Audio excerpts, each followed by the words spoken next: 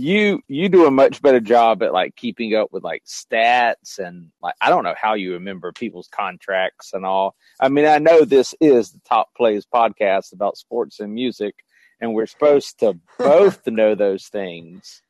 But I don't know how you keep all that information in. Like, we'll be talking about a random player, and you're like, "Well, his contract is yada yada." I'm like, "How do you even know that?" It's weird that I know a ton of random sports and music information that I don't know why I have retained in my mind, but I do. Like, I know a lot of music stuff, and I know some sports stuff, but the remembering like all the like minutia about contracts and how many years this guy and stuff, like I just can't. There's too many players. Oh yeah, there's a lot. I mean, I probably don't know everybody's. Probably 2K helps a little bit too. Oh, that's true. Playing the video game. Because it does have the accurate contracts when you first start. I mean, I'm like, okay. I think I'm 8 seasons into. That's why I'm still playing like 2K. I think 22 came out, so I'm probably playing 2K20. It's 2 years old. That's why the servers dropped in December, and right. And I can't use those teams anymore because they're gonna like grandfather out, basically. They're just invisible players. They're real players, but you can't see them on the court. I'm like, how am I supposed to play 4 games against these teams? So you got to upgrade to at least 21. Nah, because I'm doing the dynasty, the Knicks and everything. I have Giannis. I drafted Anthony Edwards because people will make real life draft classes. So I have Anthony Edwards. You have Anthony Edwards and Giannis on the Knicks. Yeah, because I started with the Pelicans, and I moved them to Seattle because, come on, New Orleans doesn't need a team. we need the Supersonics back. So I moved them to Seattle, made them the Supersonics, and I won the title twice. And I just wanted a challenge because I was pretty good. Of course, I had Zion. It was the Zion's rookie year this game came out. So ended up winning 2 titles, and I go to the Knicks, and it was still the lottery system at that time. Now I do a postseason tournament for the number 1 draft pick. You can change rules and stuff like throughout the season and whatnot. It's so involved. So I won the first draft pick with the Knicks. Like I was surprised, and so I ended up getting it was either Wiseman or Anthony Edwards because I already had a point guard. I had I'm trying to think who I had at the time. I think I traded for D'Angelo Russell, actually, because I just started gutting the Knicks, and I didn't want RJ Barrett. So I think I got D'Angelo Russell at the time. Then I flipped him a year later for Ja Morant. Because you can do trade offers, or like you could just put your player up and see what the team would offer. And the Grizzlies are like, "You want Ja Morant?" Okay. I was like, "Yeah, I do. Thanks." Nice. Well, I mean, Morant. I'm sure Morant's good in that game, even though that would have been like his rookie or his second. His rookie. Yeah, his rookie. Yeah, it was his rookie year when it came out. But so I went to the Knicks. I drafted Anthony Edwards. It was either him, like I said, or Wiseman. So I went with Anthony Edwards, and Cole Anthony was like projected to be the number 1 pick, but I was like, I don't need a point guard. And then in the offseason, I was like, I hope I can get Giannis because it was like he was a free agent and didn't resign. This is before he signed his contract with the Bucks. And so I just offered him like a player option, the most I could offer, and he came. And I was like, oh my God, I got Giannis on my team. So just think if that had happened in real life. I mean, the game I'm watching right now would be less interesting, that's for sure. Yeah. Oh, yeah, for sure. Like the Bucks themselves would be just like not a draw at all. It's kind of like when LeBron left the Cavs. Only the Cavs are watchable again. Right. Recently. Oh, speaking of the Cavs, and we were talking about like trades and everything. Did you see the Cavs made a trade today? I did not. They traded. Let me think. I'm going off memory here. So they traded their first round pick this year, lottery protected, which they probably will be in the lottery. They're probably going to make the playoffs, but it's lottery protected. Rookie Rubio. So they traded his contract basically. He's injured, and it's an expiring contract at the end of the season. And they traded, I think, 2 second-round picks. One being the Pistons, I believe, and probably, I guess, could be their own. Terrible. Yeah, so it'll be like a 30s pick probably. I don't know if it's this year or not. I would imagine, and it's probably like 30. It's 30 teams, maybe like 35, 31 to 35 probably. And they traded for Karis LeVert. to the Pacers. Okay. And they get a second-round pick from the Rockets, I believe, which will probably be a low pick. I don't know if it's this year's or not, but if it is, it'll be a low pick. So here are my thoughts. Yeah. Okay. I know they needed like a bench guy, but I don't know if I like Karis LeVert as that. He's kind of like a selfish player, and I hope that he doesn't drag down the bench. Because the Cavs are playing pretty good, even though they lost Sexton for the year. And that was a like, blow, but I mean, they're not doing terrible. That game I watched the other night was very entertaining, despite the last 5 minutes of insanity. Yeah, oh yeah. He's kind of like a ball stopper a little bit. Like when you pass him the ball, he either shoots it or turns it over. And not really turns it over a lot, but I'm just saying like he's not like Russell Westbrook level. But dig. That was called for. But I don't even dislike Russell Westbrook. He just isn't a fit. I just don't know why the Lakers are like, yeah, let's trade all of our players for Russell Westbrook. This year, he's just really not worked well. Though, and we can talk. I plan on talking about this anyway, so we'll talk about it more later. I will say, there's slowly the Lakers are climbing up the hill out of the gutter. I don't know if it's gonna be enough but anyways, I'll talk about that later. Let's table that for just a second. So they get Karis LeVert off, like he'll be probably like a bench player coming off like a 6-man-ish type player. I don't dislike it. I just don't love it. Just because I'm afraid he can kind of mess the chemistry. I just hope he's a team player. If he's a team player, I have no issue with it. If he isn't, and he's more of like a ball stopper or just going to shoot the ball, I don't know if I like it. So we'll see. I watch the Cavs a lot, so it'll be interesting to see how it works out. I mean, like I haven't really paid attention to him necessarily. So how is he offensively? I mean, does he score pretty good? I mean, I would say he probably puts up, if you were putting him in a starting role, he'd probably get you about 16, 18 points a game. Probably has about 6 assists, maybe. I don't know. That might be a little high on the assists. I don't know his stats or anything, but I mean, to me, it just sounds like don't let him be the point guard.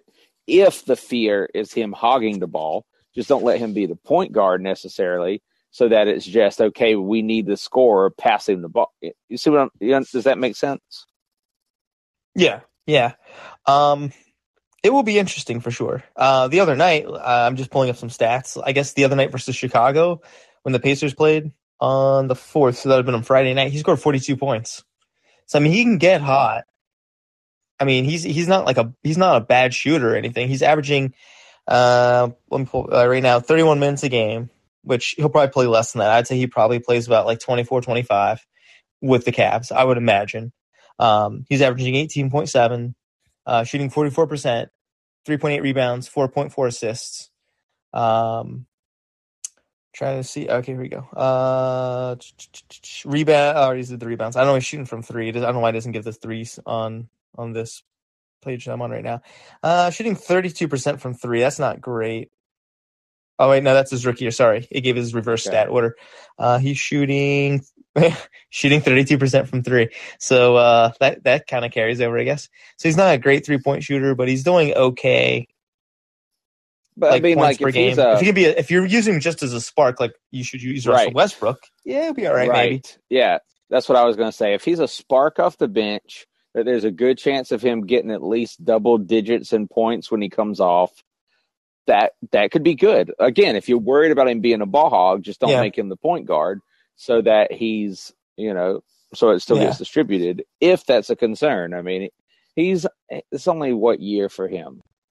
Karis LeVert, he's been in the NBA for about like 8 seasons, 8 seasons. Yeah, 8 seasons. I didn't realize it had been that long. Okay, yeah, because he was with Brooklyn for a number of years, and then he got traded when they. I think he got injured the year they signed Kevin Durant and Kyrie, and I think they traded him then to Indiana. I want to say that season that they signed both those players. So I could be wrong on that, but I'm pretty certain. Again, you just knowing so much about these players. Yeah. Just these like random things that I know. But I don't love the trade. It's a wait and see kind of trade. I hope it works out because, as you know, and I mentioned earlier in the season, the Cavs are my dark horse team this year. And I've enjoyed watching them. Like the other night, that game was wild when they were playing the Hornets. Oof. Yeah. Yes, it was. And my other trade thing is, there really does seem to be traction. Ben Simmons could get traded. I can't believe it. Yeah, there's definitely some talk about that, and also the possible, like, there's still the rumor mill that Harden wants to leave, yada yada. So I mean, I'm leaning not hating it for the Nets, and the reason why is because I'm not hating it for Harden. The drama he's having to deal with playing for the Nets. Well, I'll come back to that. Why I don't hate it for the Nets is if you have Kyrie and you have KD, I think you have enough offense there. If obviously either they lift Kyrie right now is a road time player. He doesn't play home games at all. So if they lift something or he's able to play and they pay the fine, I don't hate it because they have two guys that's going to score. They have Patty Mills has looked pretty good offensively this year. I know Joe Harris is injured, so he might not be back this season. But if you just use Ben Simmons to defend, and maybe they can pull one other player or a draft pick or something from Philly. Like I'm thinking, I know they're not really wanting to give up Maxey or Thibault, but maybe one of those two players or a draft pick. That'd be pretty good. I just don't know if they'll be able to get it. I would say at least Simmons and one other thing would be nice. So I don't hate it for the Nets. I think he could basically guard anybody. Yeah, if he's mentally as a center. Yeah, if he's mentally prepared, he can get rebounds, and he is, or at least again, if he's mentally prepared to be what he was, he is a dominant defensive force. That's for sure. Yeah, he's very good. Yeah. And that's what they need right now. Like the Nets, even last year, I know they made it. That's one of the things they need. So Harden, is he trying to blow it up again like he did in Houston? That's my thing. Is he wanting to go to Philly, and is he just basically trying to wreck this season, kind of like what he did with Houston? Because the other night, he had 4 points. I think it was Thursday night. He had 4 points. He's like one of 11? Unless he's truly injured. That's the problem. Or 2 of 11? The problem is because of what he did in Houston, now people are always going to question, are you really injured or are you pulling it a fast one? Yeah, and if it's a hammy, he had that last year, and that didn't work out very well at the end of the season. And then the playoffs, I think he made it, to the second round and played 5 minutes and then got injured against the Bucks in the second round. I think that's accurate that he was at 5 minutes in the second round. I think he made it through the first. I think Kyrie got injured in the first round, and then he made it to the second and got injured that first game versus the Bucks. Yeah, I do think his injury was after Kyrie's. I don't remember exactly when, but I do think it was after Kyrie's. Also, I mean, the thing is, again, because of his history, it's hard to say if he's telling the truth or not. But Harden plays a very physical type basketball. So for him to be someone to have injuries like that repeat themselves does not surprise me. He also needs to lose 20 pounds. He came into camp overweight, and he needs to lose that 20 pounds.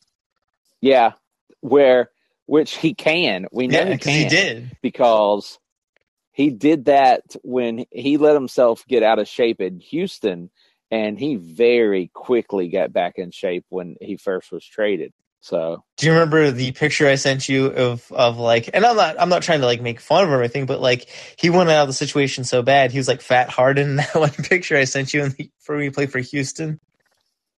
Fat Harden, if you want to call it that, was still probably one of the top 10 players in the NBA at that point. Well, not when he was with Houston. He was just doing nothing. He was just dogging it, basically. Right. Until he got to the Nets, and then he went to the Nets and played better and got in shape and everything. Right. He just wasn't playing up to his potential.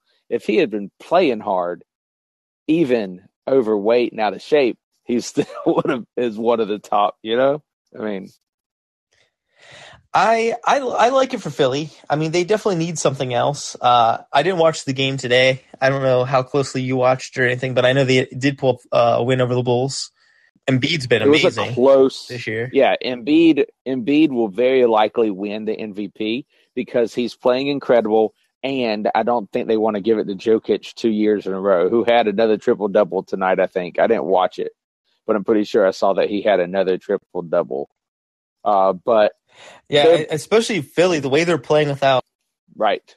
It's basically Embiid is their main star. I had the game on and I didn't get to watch it super close, but yeah, like the Bulls kept it close most of the game. But I think 76ers led almost, if not the whole game. But a lot of times it was within like 2 or 3 shots. Like the Bulls definitely gave them the money's worth, but the 76ers were still like the dominant team overall. It reminds me of like old school NBA of like say late 90s and early aughts, where you could literally have one player and that player just makes your entire team, because what he's doing right now is carrying the team on his back. Like the second best player for Philly right now, and I'm being serious, is what, Seth Curry? Yep. And I'm not dogging Seth Curry, probably. but like if he's your second best player. Right. But also, and I mean, this is no fault of Embiid's, if he wasn't playing so insane, I think they still would be doing all right. Maybe not quite as good, but I think they would still be doing all right because I think some of the other players can step up more. But he's just doing so much they almost don't have to, like they're almost not put in a position to do it. Like let's let Embiid get hurt for 2 or 3 games and see what those guys do when they have to like fill in for him. Oh yeah, then take up. That would be more of like a disaster. But yeah, I think at Harden that's pretty good because you have Embiid playing out of his mind. You would have Harden. You would have like I'm thinking like the perimeter. You have Harden, and you would have Curry. You'd maybe have Tobias Harris, who's not great, but like if he's your third or fourth option, I don't like it paying him that much for a third or fourth option because he's making like max money. But if they have him and can't get rid of him before the deadline or something, then I like them, and I think they might be the favorites then in the East if Harden is like 100% and not like injured. I want to play my way out of town, Harden. If Harden wants to be there, he and Embiid could be a very dangerous force. I would see Embiid's points going down, but that's not necessarily. But it wouldn't be like a bad thing. It would be because Harden would be making up some of that difference. And just think what like the two, because Embiid's not a bad passer himself. So just think what the two of them could do playing off of each other, then mixing in with someone like Curry and all. I mean, yeah, that could be very, very dominant. And the Sixers, when he wants to, Harden's a defender. He just has to decide. It's just sometimes he's like, I'm not going to bother defending. But when he wants to, he can play defense. And the 76ers could get a little better on defense. Even if not, Thibault's pretty good. Maxi's pretty good. And they're getting – so, like, you have already that backcourt help. So, even if you didn't say – if you had potentially like your lineup, let's say you're trying to hide Harden on one of the weaker defenders. And I know you might want to hide Curry, too, because they're both not really good defenders. But if you have both of them in your lineup, you could put Thibault or Maxi in. And then you could have Tobias Harris playing like the 4, and then Embiid, of course, the 5. And that's pretty good, especially if you're able to like get double teams on Embiid or Harden. Then one of those guys is going to be open, and I like that. Exactly. Yeah. No, I do. I think it would be good. Does Harden necessarily really want to be a 76er though? I think he does. I know he has a good relationship with Daryl Morey. I mean, I'm not saying like I know. It's not Yes, like I'm friends with right. Harden or have insides, but like, That's one of the things that people have been saying, because when he wanted out of Houston, Daryl Murray was in favor of like, okay, you want to go, let's get you out. Not even as much of like, oh, you don't want to be here, well, screw you, but more of like, all right, let's do something to make everyone happy. and the Rockets were not trading him to the Sixers because of the Daryl Morey thing. Like they weren't trading him. It's not like they would have because they definitely would have got a better offer than what they got what got from Brooklyn, but they just weren't trading him to the Sixers because they could have got Ben Simmons. They could have got a couple other. They probably could have got Maxey or Thibault, as well as draft capital and pick swaps. At the time, people thought. I mean, I think Simmons at the time was happy in Philly. Yeah, because that's before the season started last year. That's before everything went down, so he didn't want to leave at that point. Real quick, let's double back to the Pacers. So with this trade today, I think it signals that the Pacers, even though they're already bad, I think they're definitely going to move one or both of Sabonis and Miles Turner. I think they're going to move definitely Turner. I think if they can find a suitor, if nothing else, I think they move Sabonis. They could get a really nice haul for Sabonis. So I think they definitely Sabonis is still good. I mean, Sabonis is and good. He's young. He's good. People will want him. Oh yeah, I just don't know who's going to trade for him. I wonder if I don't know for sure, but what if the Hawks do it or something? Like they have so many good players, they almost have too many.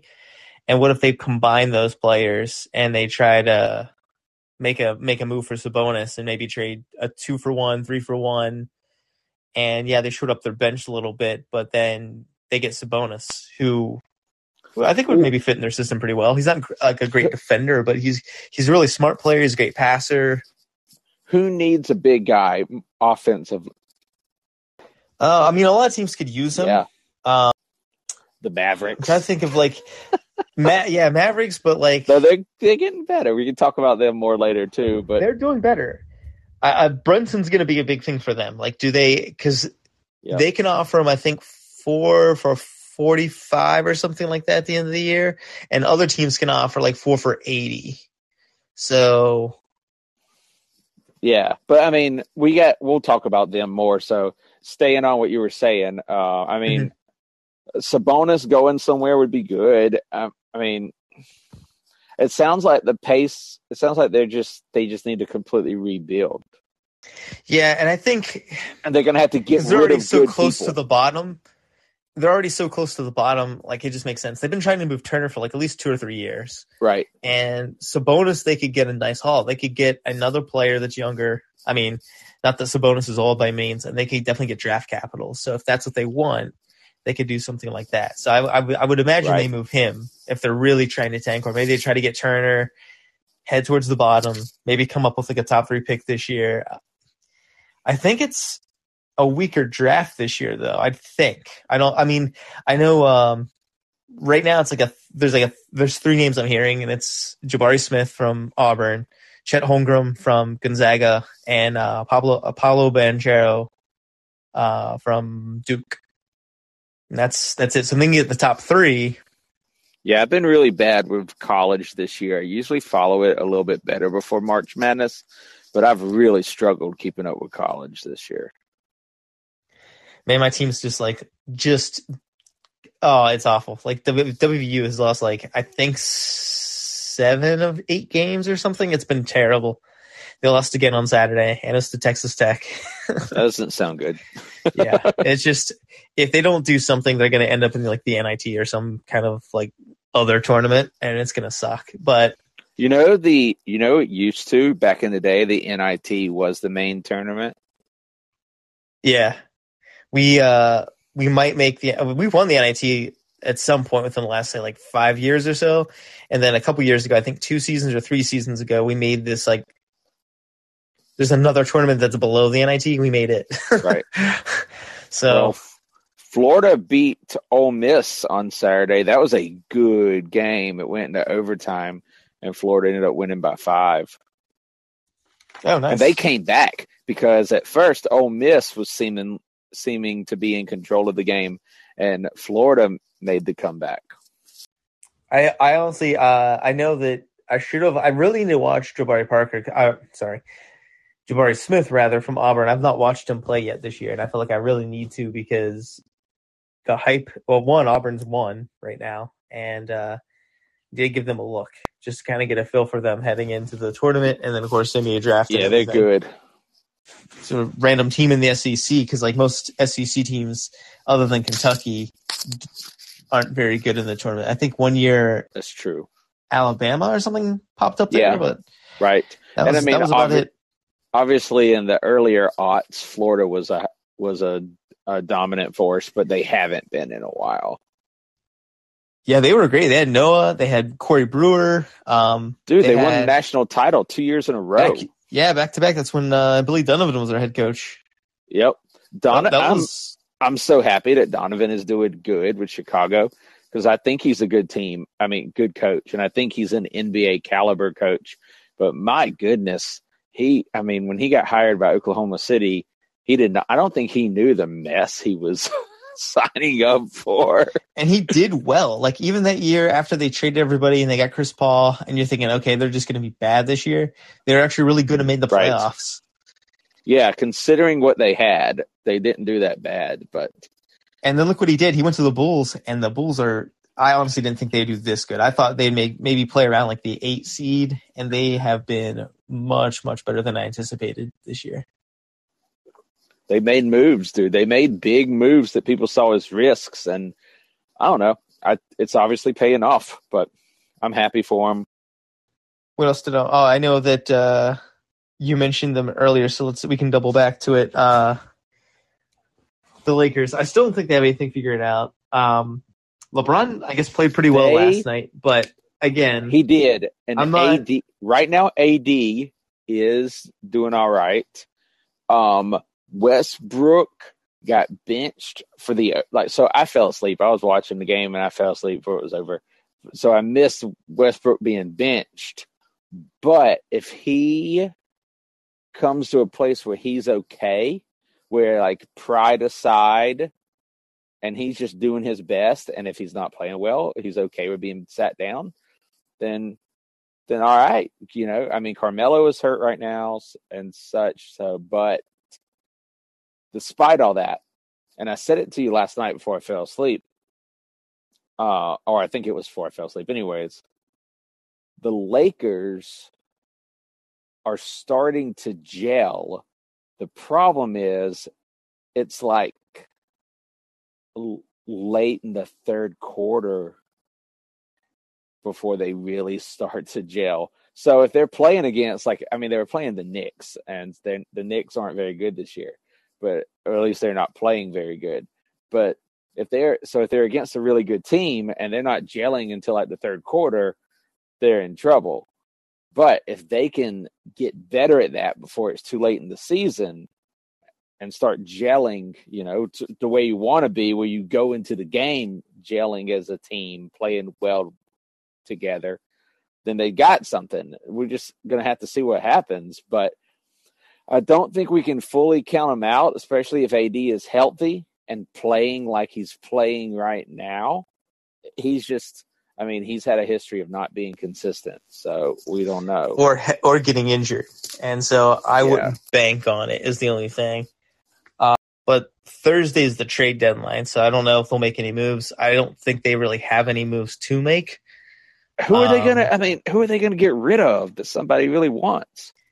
The only player that they're trying to get rid of, and they're not trying to actively get rid of him, but the ones like that people would actually want to trade for is maybe Taylor Horton-Tucker, but he's not that good where people are like, oh yeah, I want Taylor Horton-Tucker. So like what big are they gonna get? I don't even. They need shooting right now. They need like a guard of some kind that can shoot. That's what they've needed all season. Good shooter. I would have, instead of making the Russell Westbrook trade, I would have tried to get Buddy Hield and I forget the other player they're going to get. Maybe Barnes. There's like two players they were going to maybe get from the Kings earlier in the season, like in the off season rather, and they instead traded for Russell Westbrook, who can't shoot and who you have to keep on the bench like the last couple minutes. His shooting has gotten worse. he just needs to distribute the ball and drive. Just drive. He just needs to drive. And drive. He can't shoot, and he's trying to shoot, and he can't. He just has to drive. And he's making he turns over the ball so much because he's not distributing it well. He's trying to get other people involved. I used to think Russell Westbrook was a selfish player, a ball hog type player. I did. I know even when he had high assists, he also had tons of crazy high shot attempts. When he was at OKC, I felt like he was one of the most damaging things to them being successful, because I felt like he just tried to take too much control and was almost like a black hole. I do not think that's a problem, but he's not passing the ball well. So his turnovers are so high, and that's never good. I think they win the next game they play, because I did look ahead at their schedule, and they're playing the Blazers on Wednesday as their next game, and that's probably going to be a win because Portland's not good, and they're trading. Right. I mean, they don't have Dame. Oh no, he's injured. They may try to do something with CJ McCollum before the deadline. I don't know if they have suitors, but they may try. Did you see the trade they made on, I think, Thursday of this week? I did not. I knew that stuff was going down, but I don't remember any details. It was like a joke trade, really. They traded Norman Powell. They just basically got rid of him for money. But they traded Norman Powell, Robert Covington, and they got back Keon Johnson maybe, and a second-round pick. It was like they got nothing in that trade. They just basically gave away those guys. Right, but where did Norman Powell go? Clippers. Yeah, and I'm watching this game right now, and the Clippers are losing right now 21 points. It's 125 to 104. But they've been talking about Norman Powell, and he's actually, at least before we started the podcast, because obviously since we started talking, I haven't been paying as much attention, and the game's almost over. But Norman Powell, in the first half, they were talking about how he's not doing that bad for the Clippers. He has 28 points off the bench. Right. I just pulled up the stat line. Against the Bucks. Yeah. So that's not too shabby. I mean, I think it's a move because he signed a long-term deal in the offseason. So I think it's a move for the future because I don't think Kawhi is coming back this year. Paul George probably isn't coming back this year. But next year you could have that's some pretty good firepower right there. You would have I don't know if Kawhi's Powell coming back to the Clippers. No, I think he is. Well, I think he could opt out, but I would be shocked if he leaves. I mean, I'm not saying he will leave or stay because no one knows what he's going to do other than Kawhi and maybe his uncle. Yeah, exactly. You can't ever really know with Kawhi. I would imagine. I know Paul George is signed, so they would have him. If potentially, hypothetically, they'd have him, Paul George, Norman Powell, like your 2-guard spot. If they still had Reggie Jackson, he looked really good in the playoffs last year. He's looking good still this year. And then those are pretty good those are pretty good, decent, players, that can play you some defense as well. I like that a lot, actually. I like those 4 players right there. And then you have maybe,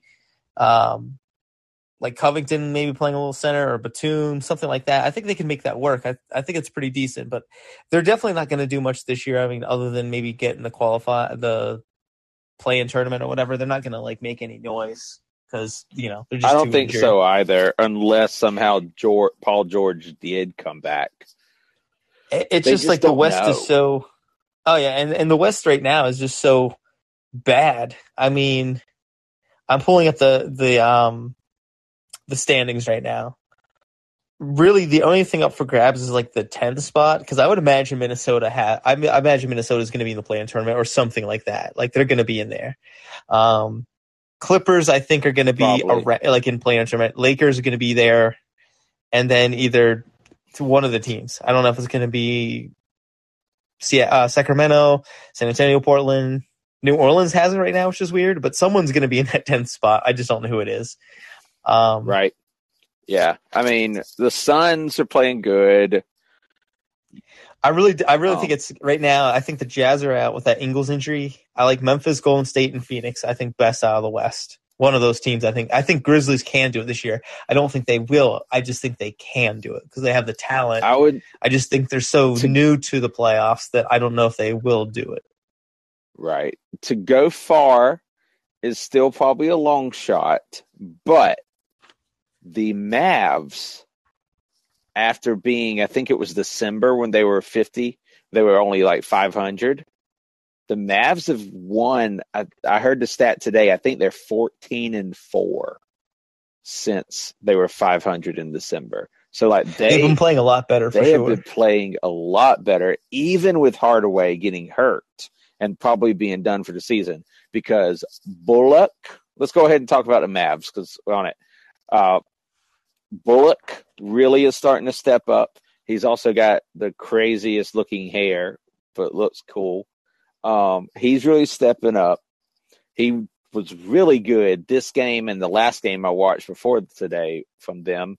Obviously you got Luka, who Luka didn't even play great today, and he had another triple double. But points wise, he wasn't like he usually is. He had like 30 something the game before that I watched this week and had another triple double. He is only 22 years old and has the second most triple double games in NBA history. Now, he's way below first spot, but he's still number 2 in the NBA, and he's only 22 years old. And it's not like he's going to run out of breath soon. Now, he may have injuries, but he plays so slow anyway. It's, he may be hustling, but he's just, for NBA standards, he moves slow. But he's so good at what he does that he's still hard to defend. And he's a great passer as well. But Bullock's looking good. You already mentioned Brunson earlier. They got him at least the rest of the season, and he is really stepping up. And Porzingis is hurt, and that, I think, is a positive for them. So, I mean, tonight they played really well. The last game they played really well, but yeah, I mean, they're showing their upside, and it's not even the All-Star break yet. So we're gonna have to wait and see, but they got a good shot of really, if they continue the trend they're on, they got a good shot of really doing something in the playoffs this year. We'll see. I think they can definitely, especially with Luka, I still think they can at least make it to the second round, if nothing else. Just kind of depending on the matchup and everything, who they would play. I wouldn't like them against any of the top 3 teams right now, which are Phoenix, Golden State, Memphis. I wouldn't like them against those teams. So if they can avoid either of those, I think it would be okay. I was going to mention Phoenix would be hardest, I think, right now. Because I feel like they could slow down the Warriors to have a decent shot. Memphis, it's all going to be about really what Morant creates for himself and his players. But I feel like the scariest would be them having to go against the Suns right now. Just that would not be a good matchup, I don't think, for them. But we'll see. You had a Jags rant you want me to remind you of, so I wrote it down. Yeah, well, before we get to that, I can rant. Okay. How about I got another rant. The refs in the NBA have been crazy this year. It's been nuts. It's just like today, by very early in the third quarter, Luka had 5 fouls. And at least one of them was like such a horrible, like, are you serious? Like, which then he got tech for because he complained about it. But it's like, really? Are you kidding me? Like, it was ridiculous. Brunson got 5 fouls before the third quarter was over. I mean, and like, I don't know. It's just been weird. A few weeks ago, you had, I forget what team it was, but you had the coach that literally like reached from the bench and deflected a pass that the refs ended up calling like out of bounds against the other team. So the team whose assistant coach reached his arm out and deflected a pass, that team ended up getting the ball because the refs called out of bounds on the team that was on offense that was passing the ball. Like, how do you do that? Then, like the other day, you had where just this week, I forget what game it was. I know I talked to you about it when it was happening. Unfortunately, my mind's going blank as to who it was in a moment. A player was on the bench and reached out and touched the guy shooting a 3-pointer, and the refs blew the whistle, and it should have been like bench interference or a technical foul, really, or something. Instead, they just called it a regular shooting foul and gave the guy 3 shots from the free throw line. It's like, what are you thinking? And this was that Cavs game. And this was all within like the last 5 minutes of the game. That like the refs just imploded, like they didn't know what they were doing. Like, you and I disagreed on the Love foul, but I still say, it was a foul, but he was not shooting the ball. His back was to the basket. Let me clarify. I still think it's a shooting foul because if you watch it in real time, you got to think about the situation as well, because at that time when the ball was coming off the rim, off the missed shot, like there's 2 seconds. So he's going to put it up because you have to get a shot. So it's not like he's going to try to kick it out with like 2 seconds or whatever was left. But he had not even left the ground. He was not in the act of shooting. He had not turned towards the basket. The dude defended him the guy fouled him before he started a shooting motion. He was in the air, though. I'm pretty sure he was in the air. He was not. If memory That's serves, what I'm saying. He wasn't in the air, like turning. Now, he wasn't like shooting, but he was in the air. It was before his feet left the ground, before he took to the air to turn around and shoot. It was before. Also, there's only like 2 seconds left in the game. Don't call that close. Here's what I think actually happened, and I'm not the only person that thinks this. They called a foul, and the refs were not paying attention. So what they did, they called a foul and just assumed, oh, well, there's only like 2 seconds left in the game. Obviously, they're in the bonus, and they weren't. So I think they called a foul and immediately put him to the free throw line, thinking it was because of just how late in the game it was. Oh, they must be in the bonus. He gets 2 shots. This is going to decide the game. Oh, wait, there's not a bonus? Why didn't we know that? Because you're not doing your job. Oh, well, no, it was in the act of shooting. Let's let him shoot anyway. We've already put him on the line. Well, they reviewed it, and how about the call from the coach of I don't know who the coach is of Charlotte, so pardon, but their coach was like, I'm going to challenge it. They just reviewed it. I'm pretty sure they're going to like go back against what they just reviewed. So that was kind of right. No, I agree, but like it was that thing of I just don't think I think the refs doubled down on their mistake. That's what they did. Because the last 5 minutes of that game were chaotic anyway. There was all kinds of, I can't remember everything that happened, but it was all kinds of stuff where it was like, I remember like one of the things where the announcers were like, tomorrow the NBA is going to have to send out an apology for the ref's mistake on this one. Must have been the home crowd, like the Hornets game announcers. It was just, and then tonight, like some of that stuff, it was just like, I don't know. I mean, the Mavs still won tonight, but it was just this season. There's been so much craziness. The fact that an assistant coach literally deflected a pass that the offensive team made, and they called it, and the refs called it out of bounds on the offense because the pass went out of bounds. Didn't do anything about the fact that a ref on the bench interfered. Coach, I meant to say, sorry. It's crazy this year. I don't know if all the refs just are new or forgot the rules or what. It's like they're not paying attention, that their minds are not in the game that they're calling. I don't know. It's bad. It's bad. Rant over. Well, no, because you got to do this Jags rant. Oh, wait. Well, the refs rant is over. But I'm watching NBA Game Time after the game's over, and there's a little ticker, and it's saying Steve Nash says Nets are not trading James Harden, and then obviously that's what he's saying. But it also said James Harden to test free agency in the offseason. So maybe what the rumors are is that he's just going to wait this season out.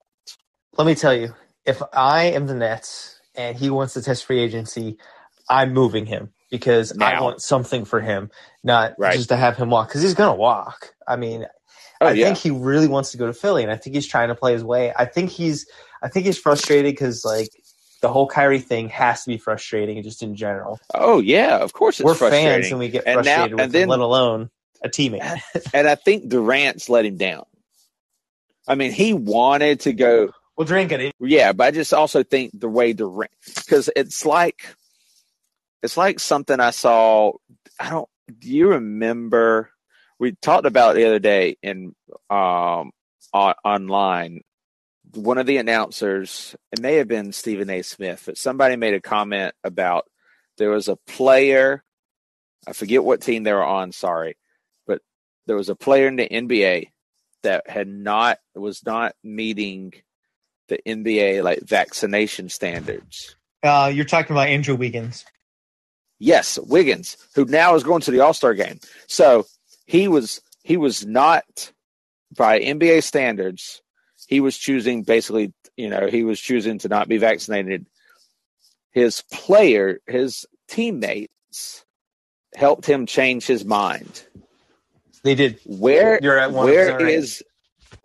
is Durant in a leadership role to try and change his supposedly really good friend Kyrie Irving's mind and behavior and all this? I don't know. I think Kyrie's just a different guy, though. Wiggins, I think you can talk to Wiggins and maybe you could talk say sense into him. Kyrie's just his own dude, and he's going to do what he wants to do, I think. But I wonder if Harden is like, really? I came here for you two guys, and then this is what y'all do? Yeah. I just feel like Durant is an amazing player, obviously, so he can lead on the court as in carrying a team and doing really well. But where is that leadership of like, what's best for the team? Let's play as a team. Let's, where's that? I mean, even if he tried talking to Kyrie, that still doesn't mean Kyrie's going to do anything. Right, I know. But if anyone should have influence on him, you would think it would be KD. You would think it would also be Harden. And maybe Harden has tried. Maybe now we're completely speculating. I don't know. But I wonder if that's one of the reasons he's frustrated, because maybe he tried talking to Kyrie and Kyrie's just like, I don't care. Or whatever. Like, obviously it hasn't worked. Regardless, I feel like Harden has to feel like, I came here for you two guys and this is what you give me. What about on paper, they should be super dominant. So I just wonder if he's like, this is what I came here for? Really? Well, they looked at last year in the playoffs. They destroyed the Celtics in the first round. And then they looked really good against Milwaukee, even with Harden and Kyrie missing. Like, they still had a good team. They just, Blake Griffin's regressed this year. They don't have like a person that can play center for them at all. Joe Harris is now injured, so he's not even great by any means, but he's injured, so it's like there goes some Right. offense. Kyrie What's can play away crazy? games only. It's just been a Yeah. disaster for them. It really has. What's crazy is, I mean, granted, he's too good of a player everywhere else to try and limit him to this, but with his size, KD could be their center. I mean, you could play him at the 5. I don't know how much I like it because then you still need someone at the 4. I'd Right. rather. And obviously, he's too good to be limited to that role. I'm just saying, in a pinch, hey, we need someone to just dominate in the post like a center. He can step in and do it. I mean, he's a skinny-looking dude, but he is stronger than he looks. And he's so tall, but obviously, again, you don't want to limit him to that. I don't know how much I like. Now, if they traded for Simmons, yeah, you could probably put Simmons at the 5 a little bit or so, and then KD. Maybe obviously you'd have Harden traded, so you'd have probably Kyrie playing on or off ball. Maybe Patty But Mills. what do you do at home games? What do you do home games when Kyrie can't play? Then you're back to just KD as your offense. Yeah. You're Unless not, Ben Simmons has really been putting in the work in the offseason, his offseason. Right. I mean, no matter how good KD is, they're going to have home games against teams that just KD, it's not enough offense. Can you imagine just giving like $18 million to your salary up because you're like, that's wild. It's crazy. It's crazy. So I want to hear this Jags rant. I'm kind of curious what's it about. Didn't you guys hire a coach this week? Yeah, Doug Peterson is going to be our coach. It should have been, though, I'm hoping Peterson does great. I'm not saying he won't. He could be really good, hopefully, for Lawrence, and some people have said they think he will be.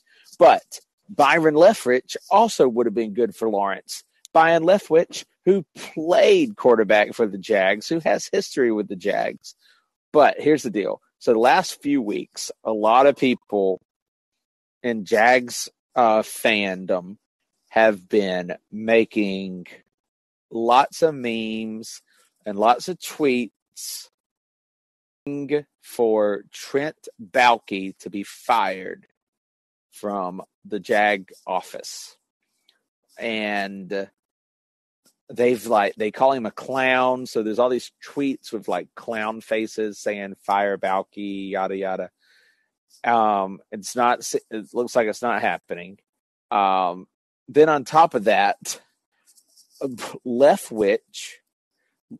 Leftwich literally, public. I think he made it public, or it's a very well-backed rumor, but I think he actually said it publicly that he withdrew his name from the coaching options because he didn't want to work with Trent Baalke, which just makes it worse.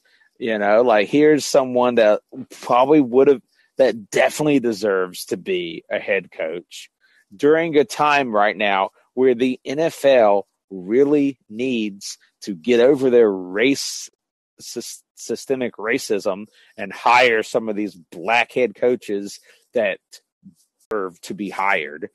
And it would be hiring someone of your alma mater, one of your former players who is the one calling. Yes, he had Tom Brady and such, but still, he was also the one calling the plays. Like Leftwich has earned the right to be a head coach somewhere.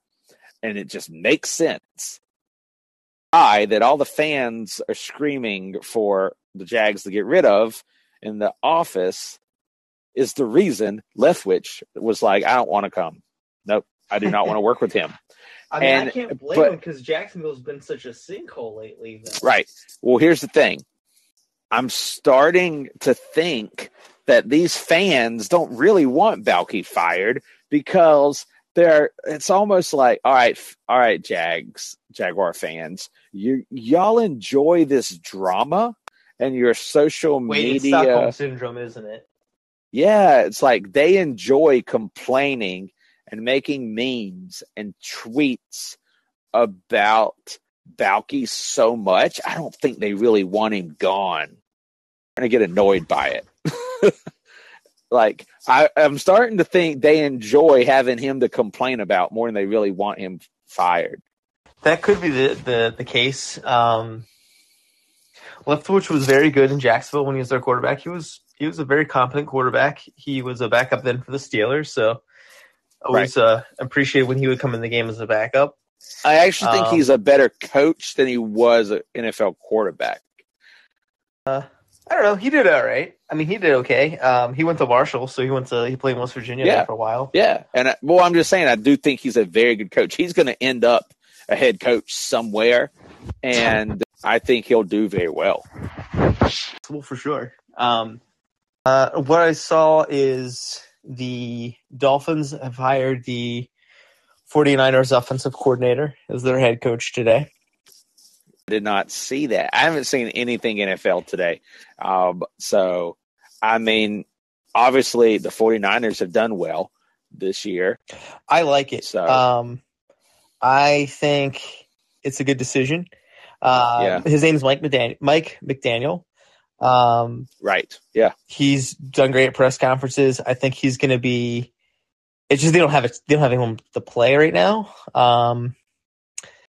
Hopefully, I'm going to be curious to see how he uses Waddle. I think he can use Waddle a lot, and I think they really only used him on short passes this year. But then again, they're kind of limited by Tua, so it'll be kind of interesting to see how he uses Tua and Waddle. I think that'll be interesting, and maybe they can make. I don't know, like they really don't have backs to blow you away in San Francisco, so maybe they can do something with what they have on the team there in Miami. Yeah, well, yeah, I mean, look what he did with the running backs that they had. So he could do something. I mean, I don't know if Waddle's a Debo Samuel, but he can figure something out. Not a Debo, but maybe he can use him more of like a Tyreek Hill or just like down the. Right. I hope that all the Brian Flores stuff doesn't create so much turmoil in Miami that the drama takes away from what he makes it hard for him to accomplish something. Because I do think he's a good coach. Granted, they never should have fired Brian Flores, and unless something really goes sideways, I'm pretty sure everything Brian Flores is saying is honest and accurate, and it could look really bad for Miami is what I'm getting at. So hopefully that doesn't hurt him coming in as the head coach. We'll just have to wait and see. I only have one other thing I want to mention, like we're on the sports side, and Winter Olympics, and I've actually watched some Winter Olympics already. So snowboarding the other night. Real quick, I just saw. Did you know that Rondo went to the Cavs? The Lakers traded him for not much. I thought that was happening. I thought it already happened a while back, though. Yeah, that was about a month ago or so, I would say. Okay, that's what I thought. I was just confused because it showed it just now as though it was recent. So I guess I was just confused. Sorry. But anyways, the Lakers are just But yeah, sorry. Anyways, hang about the Olympics. Still. I watched. And you're fine. I watched some snowboarding from the women last night.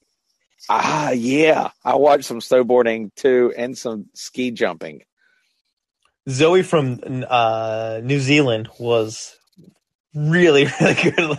Like she was phenomenal. Her run was really good. She had like the last run. Yep. And then who's that one? I think it's like Jamie, somebody or something that's older that's really good. Yeah, she didn't. She got like 7th or 8th, I think. She ended up not doing. It was surprising. Well on it. It was surprising because she had won gold the previous 2 times. Right, and this had been 3 times in a row. But it was really entertaining. There was, and I'm sorry, I'm going to forget the names unless I'd have to look it up. But like America was going to win gold. We had that on lock until Zoe went down, and Zoe just crushed it with like her run was really, really good. And I was like, yeah, she's gonna probably win now. But it was a lot of fun. Like I really enjoyed that. Watched while I was making coffee today, a little bit of curling. I can't watch curling. I mean, I've tried. It's just so not entertaining to me. I could watch some. I'll tell you what I can watch is some bobsledding. I haven't seen it yet this year. I haven't yet, but that's fun. Agreed, though. It is fun to watch that for sure. There was yesterday when I was at work, I just turned it on my iPad, but it was like the biathlon or whatever was going on, and it was like I don't know. Those super long, like drawn outs, I just don't really entertain. They're not as entertaining to me. That's the one where they like ski across country, basically, right? Yeah, and I think they have to like stop and like shoot at certain points and stuff. Like I don't know. Yeah, it's just that type of thing doesn't entertain me as much. I haven't seen it yet, but I can watch some figure skating. My least favorites because I don't know other than like if someone falls, I'm very like on the job. Like I don't know the moves that well, right? So it's like if they do like some kind of like crazy jump or something, like okay, that was really good. That's probably gonna get them some scores. But I kind of the judging stuff is always very difficult. Like even snowboarding, when I watch it, like I still don't know. You can judge, you can see some of the stuff and like okay, they landed, they didn't fall, they had a really good job of keeping their balance and everything, but I don't know. Yeah, kind of I saw some like 360s and all kinds of crazy stuff. The little bit of snowboarding I got to see, it was like, holy cow! It's just I don't know how these people pull this stuff off. The same thing with like the ski jump. Like it's like how do you not just die? Like how do you land on those two long flat pole? I mean, it's incredible the talent because I mean they're flying. It's insane. It's incredible. I really think it is. We switch over to side B. I feel like we should mention, there's something kind of sort of important coming up.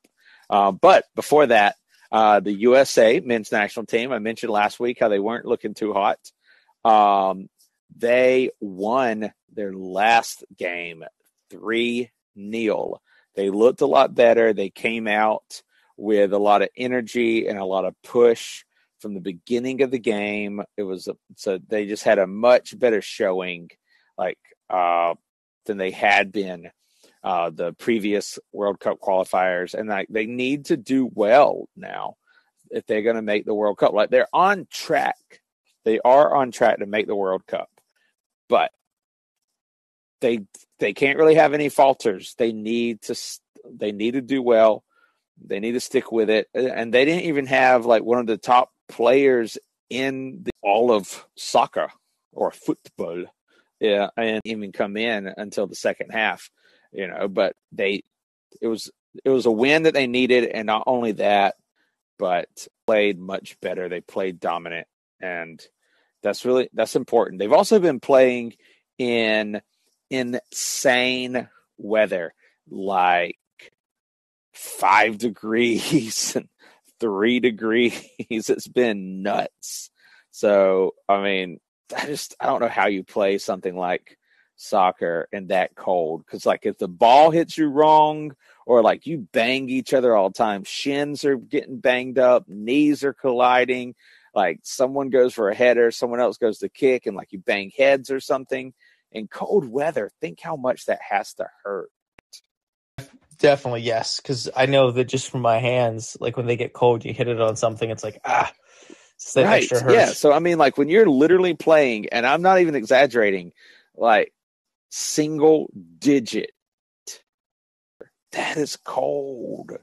I mean, oh yeah, but it was Honduras that they beat, which they're not a super spectacular team, but still, it was a really good showing, really well needed. But so they got a shot. They got to keep play. They got to carry this momentum from that game and do it against better teams. Come out with that kind of intensity, and also hopefully it's good signs moving forward for them. But yeah, now big thing coming up. Obviously, I'm talking about the Super Bowl. You're talking about NBA All-Star Weekend? I'm just joking. Well, that's soon too, but the Super Bowl. We got two teams that I like. I will be very happy with either of these teams winning. Rooting more for the Rams, but like if Cincinnati wins, not like going to be like vehemently against it or anything because their fans probably have suffered long enough. They're just in the same division as the team I like, so I don't think I can actively say root for them. But I'm hoping one it's a good game. And like I said, if they win, I'm not gonna be like, oh man, damn Bengals won. Like it'll be fine. It's not like above all, I just hope it's a really good game, and I think it has the potential to be. I mean, I think more than anything, it's going to be Drew Burrow. Who? Drew, sorry. I think it's going to be Joe Burrow versus Aaron Donald. I think that's what it's going to come down to. Or maybe Aaron Donald and Von Miller, but definitely Aaron Donald. I think it's going to come down to that. Defense versus the offense, the Bengals. I still think it's going to be like a 31-24, 34-24 kind of game. So entertaining, some good defense from LA, some okay defense maybe from the Bengals is kind of what I'm thinking. But I'm looking forward to the game. I've already planning out my menu, got some snacks all ready to go. Really looking forward to that aspect of it as well. Hopefully some good commercials and hopefully halftime's pretty good too. I'm hoping that it actually pans out really well. I'm not a big Eminem fan, but yeah, it'll be kind of interesting to see how it all kind of fits together. So are you picking the Rams or are you just more? Oh yeah. I'm picking I think the Rams will win at the end of the day because I think they have a little bit better of a defense. Right. I think it's still going to be close. I really do. Yeah, I think they have a little bit because it's not like if they're playing a team that would be on like Seattle or something, like more people would travel, I think, for the game. But maybe I'm wrong. Maybe more Cincinnati people will travel because their team's never in it and they want to. I think a lot of Cincinnati will travel for that reason, but also it's super expensive. It's not easy to get in, get a ticket. No, it's really pricey. But I think more LA is going to have a lot of fans. I mean, especially being in LA as well. Exactly. That's what I was going to say. It's basically a home game for them. I mean, what better than to play the Super Bowl in your own, at home? I mean, we saw it last year with the Bucks. I mean, that's what more could you ask for? So I think that also gives them an edge. I think so too, for sure. I don't have any other sports things, but this is kind of like as we transition over. I just picked up the new Charles Oakley book this week and started reading a little bit of it today. Not far into it, so I don't really want to comment on it or anything yet, but I love like 90s NBA talk and NBA stories. Right. And so I imagine it's full of stories from his playing days, like in the mid to late 80s and the 90s as well. So I'm really looking forward to reading this book. Right. Hopefully it's not as much of his recent years stories, like being drunk at games and having to get kicked, forced to leave. He wasn't even drunk at that game. He just got kicked out because he was criticized Dolan in like the press or something. Like, so Dolan kicked him out because Dolan's a dick. No, didn't he make it? No, there was some time though he made a scene. Like, no, he got kicked out. He just got kicked out, and James Dolan kicked him out of the arena. Like he wasn't drunk. I was thinking there was I remember that happening, but I thought there was also another time where like something else where he like made a scene and had to leave. No, nope, okay. Just that one time he got kicked out of the Garden. All right, then I apologize. I recant my statement. Charles. Oakley's going to find you and deal with you. Right? Yikes, that's scary. That would be scary. He's a real tough guy. Like, you know how like we talk about like sometimes they're real tough guys, like the Morris brothers, real tough guys. Jokic, real tough guy. Draymond. I don't think he's a real tough guy. I think he's more of like a Charles Barkley kind of talk some smack, but he won't do anything. Draymond used to be a tough guy, kind of like Isaiah Thomas used to be a tough guy. Back in his day, they were like the bad boys. I would say Draymond's not as much anymore. He's not kicking people and punching people in the nuts anymore. So, yeah. If you don't have anything else on sports, I'll leave it with this. Do you have anything else before I give my closing side A remarks? Okay. Everyone should go and look at the picture of Spike Lee that I put on our Instagram. Top Plays Podcast is our Instagram. Look for it. I recently posted a picture. I just took a picture of my TV screen, but the look on Spike Lee's face during the Knicks game just says it all about the Knicks this season. And being a fan of the Knicks in general. Yeah, I mean, for most years other than last. Right. Yeah, but that's the thing. They really showed so much promise last year. And I mean, the Hawks aren't doing great this year, but they're doing better than the Knicks. I have more hope for the Hawks to make a turnaround. Same. Though I'm still very glad that the Mavs beat them. I'm right now seeing a replay on NBA TV of the fifth foul on Luka, which was such BS, which he then got a technical for because he literally ran up to the ref clapping his hands and yelling something. Oh, yeah. I mean, you can't do that. But they also shouldn't have called the foul. It was ridiculous. Because, shortly after, they called fifth foul on Brunson as an offensive foul because he drew the contact. And the fifth foul on Luka was very obvious. Trae Young trying to draw contact and then feigning as though he got fouled. It was ridiculous. Anyways, everybody go follow our Instagram and just look at Spike Lee's face. It says everything without words. Just his. Oh man, it's so sad. Oh man, but yeah, that's it for me. So if we want to switch over to side B and talk some music. And I don't even have much really to talk about when it comes to music, but the new Mitski album did come out this week. The new Mitski album, which I still don't get the title unless it's a concept album. Is Lauren Hell a person? What is it? Well, it's pronounced Laurel. Oh, that's right. It's Laurel, not Lauren. I don't have it in front of me. I'm obviously not on my game tonight. I still don't know what I think about it as a whole project. I feel like I really need to look at the lyrics and everything because a little backstory. Do you know that she was trying to retire a couple years ago after Be the Cowboy came out? So she has a lot of issues with the line of fandom. Like, she appreciates the fans and being able to do music. She appreciates that aspect, but it can be very overwhelming, I think, at times. Fame in general. Even though, she's not a big, pop star or anything like that, she still has fame, and for someone not used to it, or for some people just in general, it can be very difficult to deal with it and everything that comes along with it. So she, I think in 2019 was going to retire. That was after Be the Cowboy came out. And so she was going to take a leave, and she really wanted to just not do music again. But I think she ended up doing it. She obviously ended up doing more because of this album.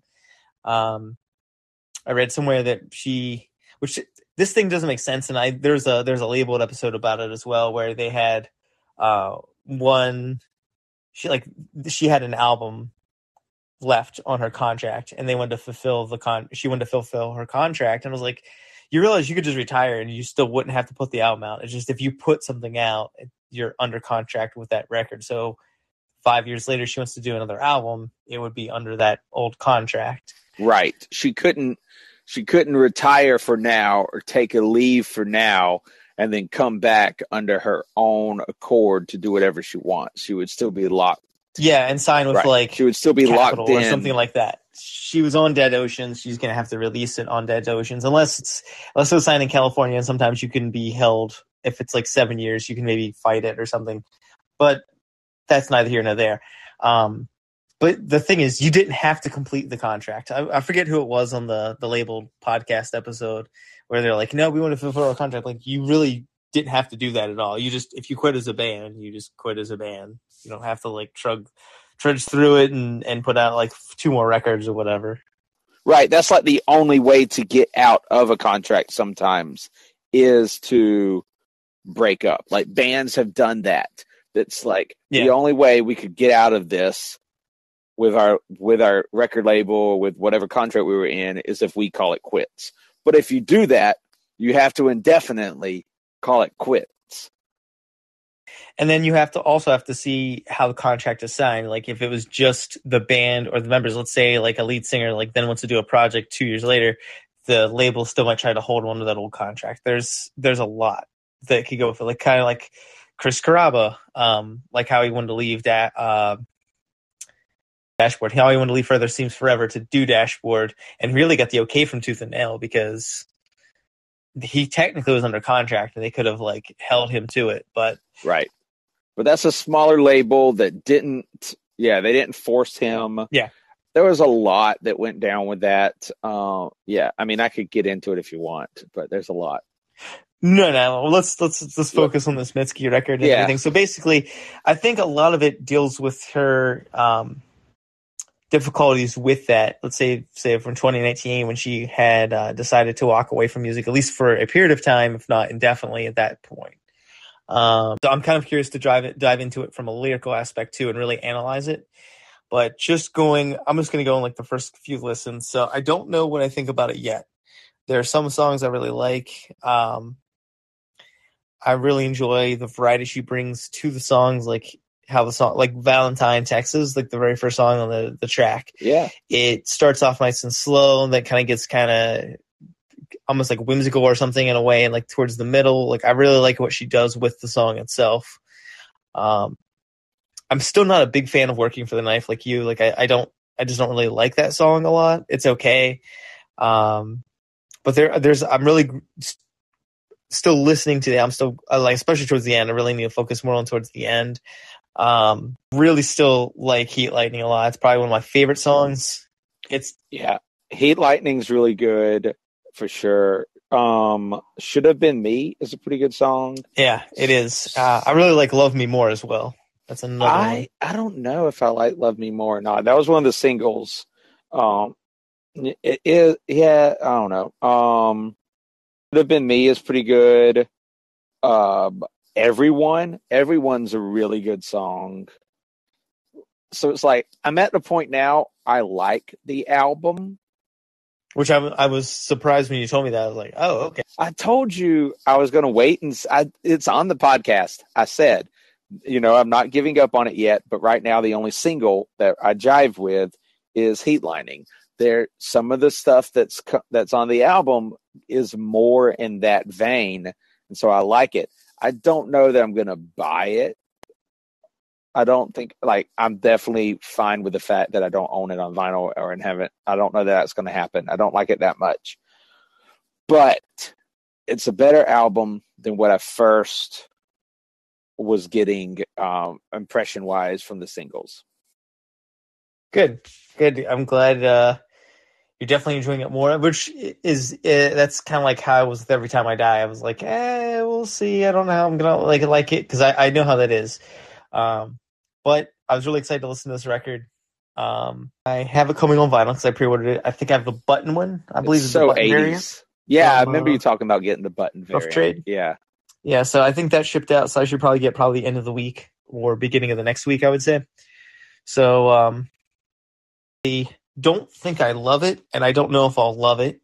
I definitely am enjoying it right now, but I don't know if I'll like the whole thing. Like, I could see it maybe being like 3/4 I really, really like, and there's a few that I don't like. So I don't know if even it'll end up on the album of the year. Like, I might be stuck at just how many good titles there were last year. I don't know if it'll even be in my top. It might be an honorable mention or something, but that's obviously I've only spent a few days with it. It's Sunday, so 3 days. She's better than this album, I think. And I Be the think Cowboy is pretty good. I mean, that's that one I would say is a better album than this. I know a lot of people like Puberty too. Yeah, I would say Puberty 2 is also a better album than this. So, like, there's certain tracks on this album, like I said, that I do really like, and they're strong and they're good. But for whatever reason, she didn't give, for what I enjoy, it's not a full album. It is some really good tracks and then just filler. I definitely really like some of the songs on here, but I think that's kind of first impressions. That's what I'm kind of leaning towards as well. Not necessarily filler as much as like there's some songs that are just kind of like, I don't know, they don't hit me or resonate with me like some of the other ones do. Even if like some of the singles, they're really catchy and poppy, and I really like some of the things that she did with those, and that I really like some of the songs how they'll start. And she just kind of changes up signature and whatnot on them as well. I like that aspect, especially like I point out in Valentine, Texas, because she really does a lot of interesting things with her songs. Interesting to see how this grows with me in the next couple of weeks, because right now I don't have anything on the radar that I can think of that would like really take precedence over me listening to this album a lot this week. So I could see me getting a few more plays in this week, maybe getting a better idea of it as the week moves on and progresses. Squad 5-0 dropped the new album. I'm excited about that. Oh yeah. Yeah. I got it. I got that 7-inch coming.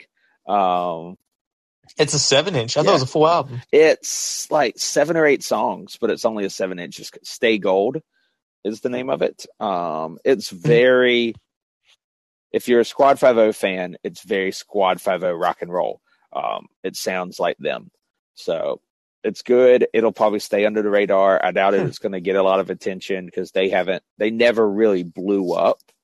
You know, like they made noise for a short time in their scene, similar to like a 5 Iron Frenzy type of scene, that kind of like quasi-Christian, but they never exploded. And they have like a cult following, but they've been gone for so long, you know, that I just don't think a lot of people have them on their radar to notice this album. But I like it. I'm excited for it. I've also like met mainly their bass player. I actually got to know and have hung out with a bit because he's also the bass player in Gasoline Heart, another band that not many people know, but they're one of my favorite bands forever. And I mean, so I've gotten to know him a little bit, even though he probably doesn't remember me. I'm very excited for it. Then it's not out yet, but coming up is the new Frank Turner album, Frank Turner Hardcore. It's really just being called FTHC. So excited for it. I've been digging the singles that he's been dropping, and I can't wait till this album comes out. And some of it gets really deep. Like he has a song, I forget the exact name of it, but it's like something Miranda. And basically the song is about having this really great relationship with Miranda, even though the fact that when Miranda didn't transition, before Miranda transitioned, Miranda was his father, and they did not have a good relationship. And now that his father has transitioned into a woman, they have a very good relationship. And so like that's pretty deep. There's some other stuff that's really good on it. I just love Frank Turner, so I'm very excited for that album. I have ordered it on vinyl. It's definitely coming. And also Gangs of Youth, their album, I think it's the 22nd or 23rd. I've been listening to their singles since like sometime in December. That's another band I like a lot. They're kind of like a more punk rock Bruce Springsteen kind of vibe. But I'm a big fan, and so I'm very excited for that album. So, but nothing I think of this week, just stuff later in the month that has been on my radar for a while. Yeah, this week I had the I know this is like the past week, but this week I had the Mitski record. There's a really good Labyrinth song that was in Euphoria last week, and that came out as a single. So good. So I enjoyed that as well. There was one other thing that was on my release radar, like on Spotify, how it does the playlist. And I'm going to see if I can find it real quick, because I thought it was pretty good. I don't know if I bought the song or not. For it. The Euphoria, the song off Euphoria that we're talking about is by Labyrinth, which he's the main person behind all of Euphoria's music. But it's called I'm Tired. And yeah, that's the scene that it happens in. It's like it's in a church with the character Rue, and Labyrinth is actually singing on it. Because I asked you, I thought it was him, and I messaged you. I was like, "Is that Labyrinth?" And you weren't sure yet, but then we both, I think, looked it up, and we were like, "Yep, that's him." But it's an incredibly powerful scene with the song, and it's really good. And then, yeah, the recording of "I'm Tired" is excellent. Really, really good. There's two songs that were on that, so I'm going to listen to the other song just because I don't know if that one played during the show or not. I know this is just real quick. Man, tonight's episode, it's a ride. That's all I'm going to say. I'm going to stay up late and watch it as soon as we're done, which is what I did last week. The first scene is just the acting from Zendaya in the first, say, I don't know, the first scene's like maybe 12 minutes, 10 minutes, something like that. And just incredible. Like, she's such a good actress. The whole cast, there's a lot of strong acting. It's a hard show to watch because of what they go through and the horrible decisions that these characters are making and the situations they put themselves in. But it's so well done, and it's so artistic the way it's done too. You know, it's based off of an Israeli show.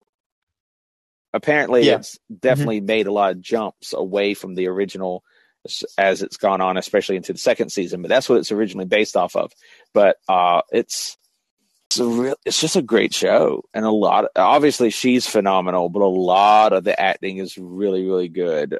So the person that plays Jules, what's Hunter's last name? Hunter. Starts with an S, doesn't it? Yep, it starts with an S. It's eluding me for the moment. But yes, Hunter Schafer also does an incredible job. I mean, all of them.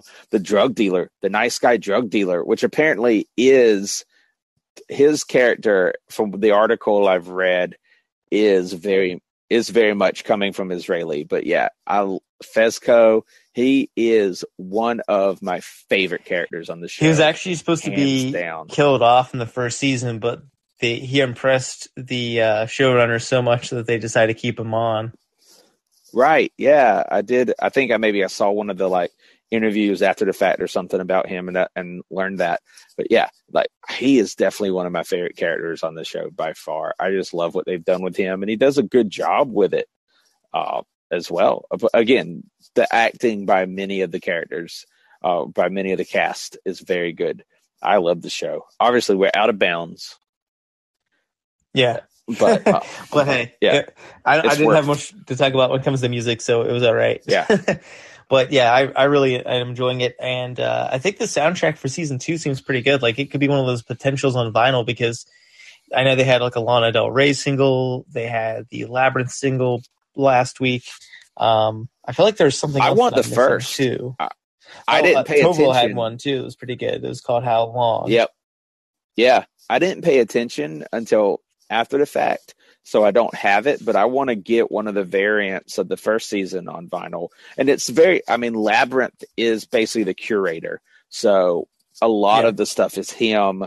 But I want the first season, and I could go ahead and say I want the second season soundtrack as well. So, but I have it on my wish list for the first season on my Discogs wish list. So I'm looking for it. We'll see. I was taking a look at the soundtrack because I'm not familiar with who all did the soundtrack for the first season. Just who was on it. I remember some of the songs, but yeah, they have that Arcade Fire song is like perfect when it's on. My Body's a Cage, which that song's great anyway. Then they have the Billie Eilish Rosalia song. That one's pretty good too. I think it just has a good vibe to it. Yeah, that's actually pretty decent for the soundtrack. Because I was looking at like the one that popped up was like the purple one. Yeah, I think that's one people really like. Yeah, I wouldn't mind the purple one either. But I mean, a lot of the stuff that just Labyrinth has written for the show is really, really good. But I had heard that name, but I knew nothing about him until I started looking up, like trying to look for the songs when I was watching the first season, because I didn't finish the first season. So when the new season was about to come out, I wanted to make sure I finished the first. So I watched the last few episodes of the first season, and the music like really stuck with me. So I'm like, who is this? And that's how I looked up and found out about Labyrinth and all. So I'm pretty sure he worked with Kanye West as well. I'm not sorry, not Kanye West, The Weeknd rather, on his Beauty Behind the Madness. I think he's on like song 2 or 3 on the record, if memory serves. Like, I'm pretty sure he is. Yeah, he's worked with a few people, and I'm pretty sure that's correct. That it was The Weeknd on that. So, well, yeah, I don't have a lot more. Any vinyl talk? Trying to see. I listened to pretty much everything that came this week. I ended up trying to see. Lucy Dacus released a new 7-inch. Really? I didn't realize that. She did one side, like side B is the Thumbs full band song, and on the first, she released a new song, and it was on the A side of the record, and the Matchbook Romance.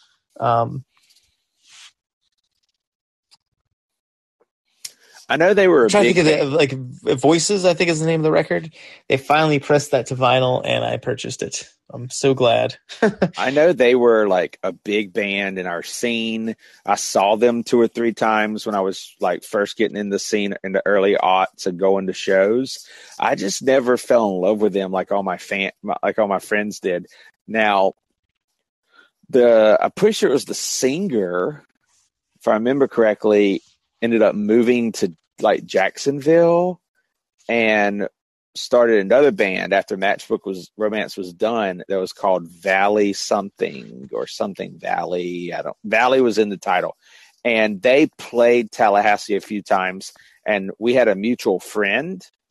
So I actually hung out with him a little bit, and he was he seemed like a cool guy, but, and they were pretty good. I just can't remember it now. It never really went anywhere. But I don't know. I just never really got into Matchbook Romance, even though they were right in line and touring with all the bands that I fell in love with in the early like emo craze when I first joined into the scene. I saw them, like I said, I saw them quite a few times on tours. I never really, like you mentioned that album was coming out, and I was like, I don't care. Yeah, really, I never was much into them outside of this record. Like, I didn't care for the first one. I know a lot of people like the Something in Alibis is the name of the first record, and it's just And then I saw them live at Warped Tour in 15, I think. 14 or 15. I think it's 14, and I just honestly didn't care for them live. I was kind of let down. I was like, ooh, that wasn't very good. But I do like this record, and so it's nice to finally, at some point, like this week or the following week, I'll have it on vinyl, and to listen to it would be nice. But other than that, I actually did pretty good with vinyl. If you saw them in like their teens, that must have been like a reunion, basically. Because I mean, the last album they put out, yeah, because they were broken. Yeah, that was way after I had kind of like hung out with the dude when he had tried the side project. But yeah, the Voices is the second album. The one that you're talking about, Stories and Alibis, was the first album. That came out in 2003. Voices came out in 2006. And then after that, there was a little bit after that, they pretty well called it quits. Yeah, it is. I mean, they didn't do maybe like a song, and that was about it. But yeah, I mean, they're a band I didn't really like love or anything. But I remember when I heard Voices, like, oh, this is a pretty good record. It was like in MySpace days. Someone at work that I had worked with told me about them, so I went on MySpace and checked out like a couple of the songs. End up finding the record somewhere online and listen to it. But I like it. I don't love it, but I really like it a lot. And I was like, oh, I would love to have it on vinyl at some point. And so when I saw it get posted this week, Right. they had the Standard Black on the Wet Band's website, or a Coke bottle on, I think it was Dark Side Records had the Coke bottle variant. So I was like, I'll just buy the Coke bottle because it's different. Yeah, I saw I have a couple. I saw one of your vinyl snob comments asking, "Is Coke bottle the only colored variant?" Well, no, I was asking because like sometimes like they'll have multiple websites. It wasn't a snob comment as much Right. as like, I'm just picking on you. yeah, I just wanted to see if there's any other variants that I was missing because I tried looking at like this Reddit that I follow and I didn't see anything listed there. I did a Google search and didn't see anything listed, so I just want to make sure I wasn't missing like a better like variant because it was about the same price between either site. I just got Coke bottle because I thought it's something different versus black. Yeah. Yeah, I'm with you. I'm just picking on you. I mean, I love that for you since you like the album that you got it, you know? Yeah.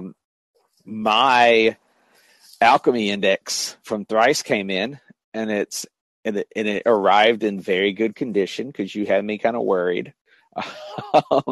After you asked me like 6 times, or after like not asking me, but after like 6 times of you saying, I hope it literally wasn't even 6 times. It might have been 3 max. I saw that in multiple times, but I was like 2 or 3. It was not like 6 times. It was like I asked you like it was because I asked you one. I asked you if it was shipped yet because I think yours. I think I saw at some point where you had posted like where yours had shipped, and I think it was just like a day or two after mine did, and I had mine, and you never mentioned anything about yours.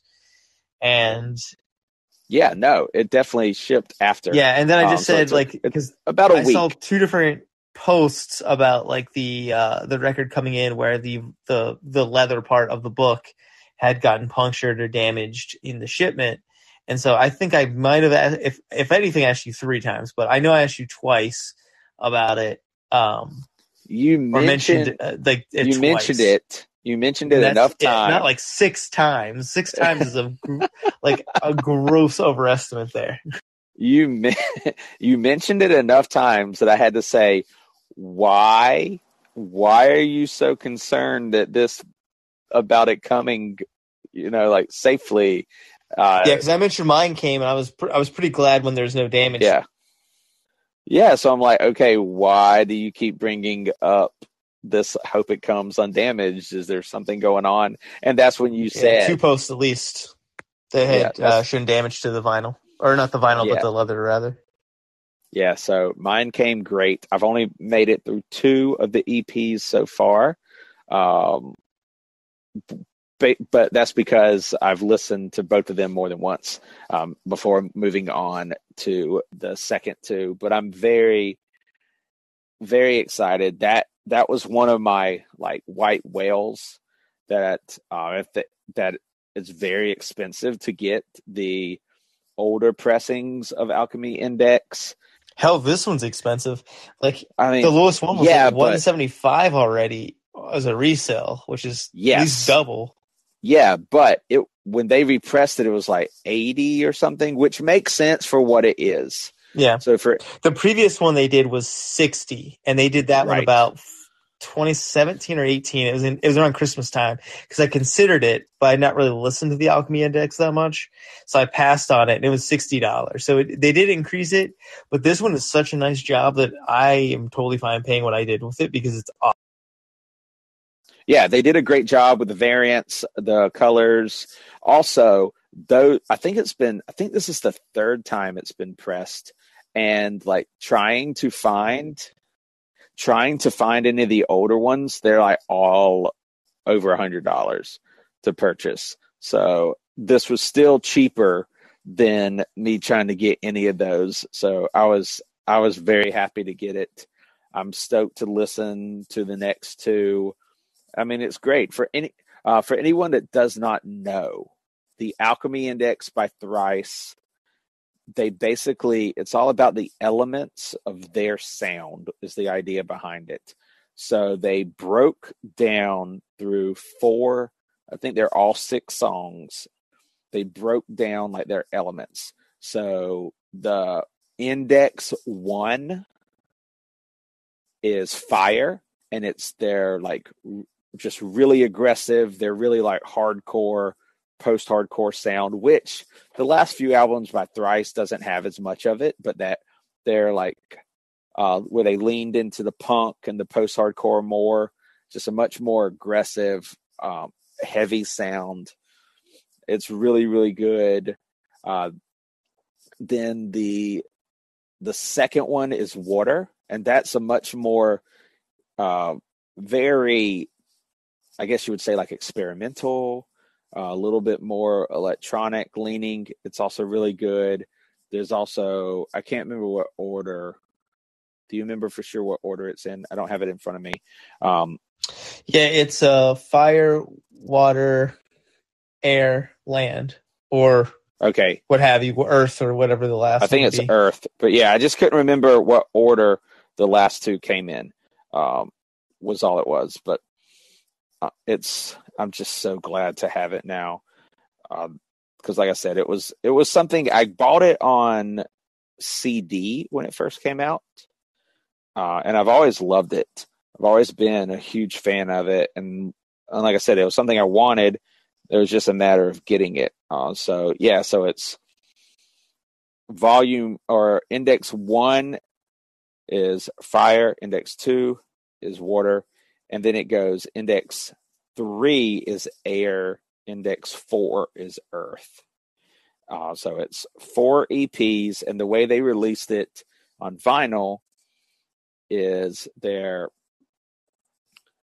come out, and obviously the color variants match the title of the index. So it's like red, blue, one's this like light purple, like a blend of purple pink. It's really cool. It's just all really well done.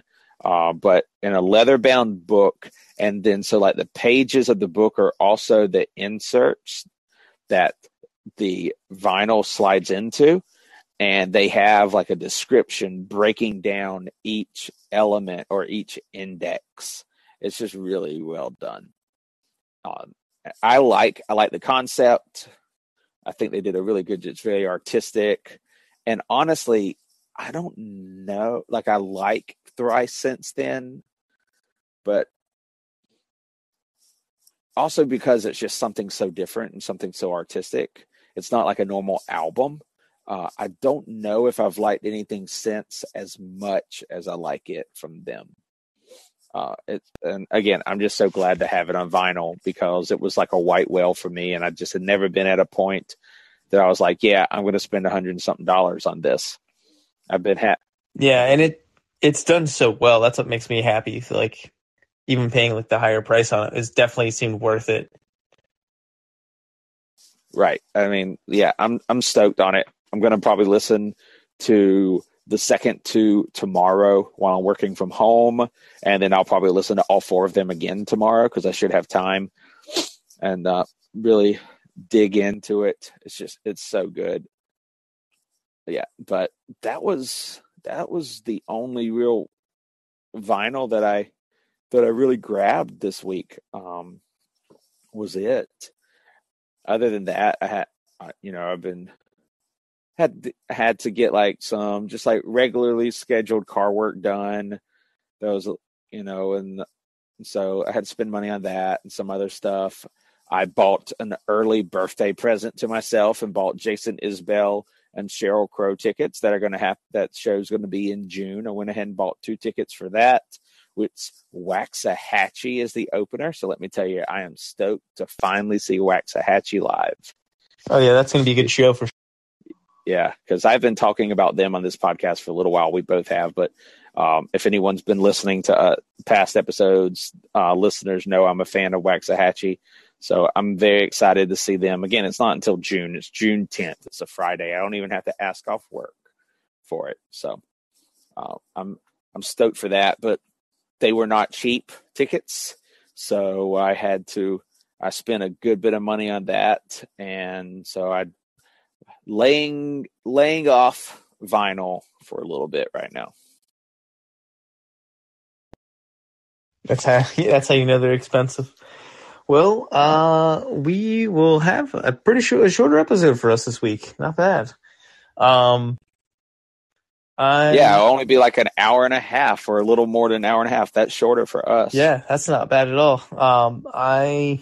I'm definitely gonna watch it. It's like sometimes I'm like, hey, like last week I wasn't tired, so I ended up watching a little bit of The Wire. That won't happen this week. I'm too tired.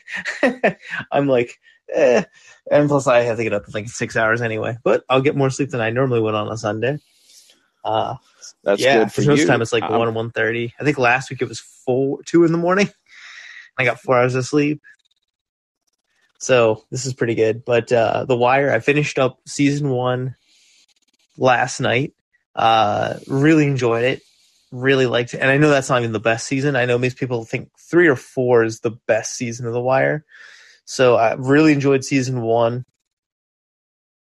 Season 2 has some of the same characters. It just focuses on like a different aspect of it. So this is more about the port. I've only seen the first episode so far because I watched it tonight while eating. And I might have seen part of episode 2, maybe like the first 10 minutes or so. It's a crime drama, right?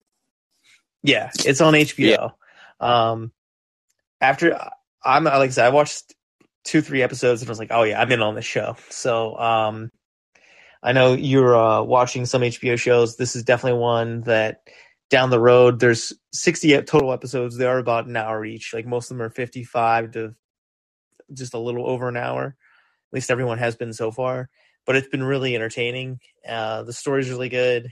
Like I said, I'm in season 2, so I still have a lot left. But I'm really enjoying it so far, so I can't wait to see more of it. I'll watch it more this week. I'm taking a week off from working out. Just taking like an off week for.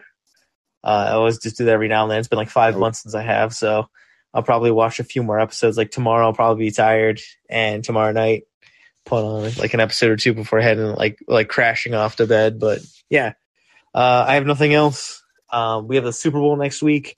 Depending what our schedules look like, maybe we'll record after the Super Bowl. If not, maybe that following Monday or something. We'll do like a wrap up or something of the football season. And it seems weird. If we're both up for it, it would be fun to do it right after the Super Bowl. Because I mean, the Super Bowl doesn't usually go crazy late. So no, it's like over by 10 to 10:30, just kind of depending. Yeah. Yeah, because I mean that's what we did tonight anyway. It was like about 10:30, so or closer to 11, something like that. But yeah, I'd be down for that for sure next week. Yeah, sounds good. Geez, I blew it this time because we just got into talking. But Top Place Podcast, find us on Spotify, find us on Apple Podcasts. There's a couple other places you can find us as well. But pretty much wherever you listen to podcasts. Yeah. We use Anchor. That's what we distribute through. Yes. So you can also find us on the Anchor app. I was going to mention real quick. I started watching Peacemaker. If you like Suicide Squad, especially the second Suicide Squad, you would like Peacemaker. I'm not very far into it. It's fun. It's entertaining. It's better than I thought it would be. The intro is pretty hilarious.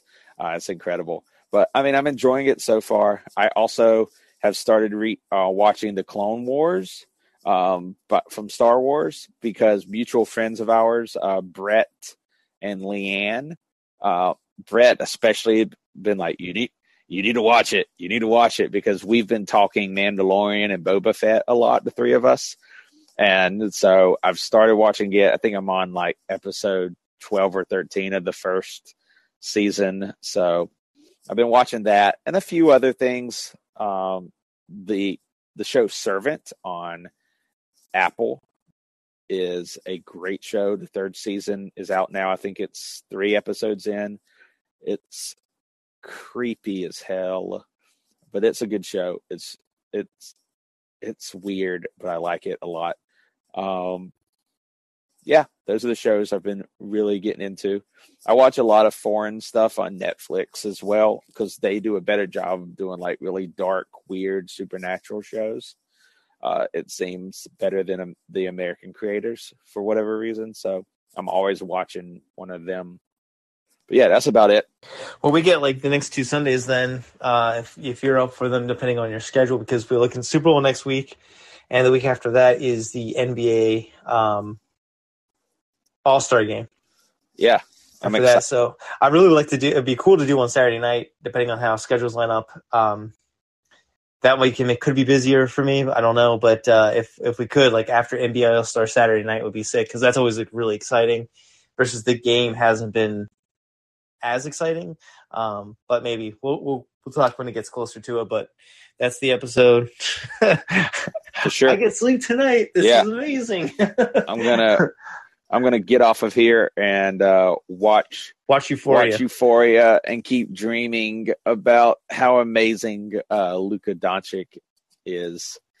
I mean, I'm watching. I'm highlights just came on NBA TV of their game tonight against the Hawks, and oh man, he even had it. They're gonna be having they'll probably be having like the draft this week then for the if they're doing it that way like they have been, where they pick players for the All-Star teams. I mean, they've already announced starters, and but they're not going to do it like next week before the game. So I would imagine it starts this weekend. They probably do on Thursday. Yeah, probably. TNT. But, yeah, I'm excited for the Super Bowl, and other than I'm picking the Rams.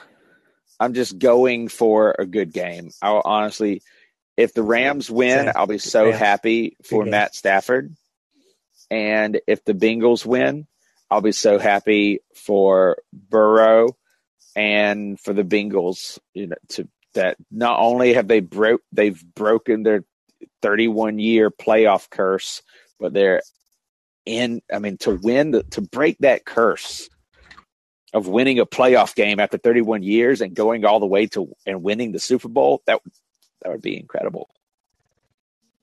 It would. And we're ending this now because one, I'm going to be waiting for about like 10 minutes, and I want to know what you think of that first scene in Euphoria. So, yeah. All right. So, yeah. All right. Deuces. Top plays.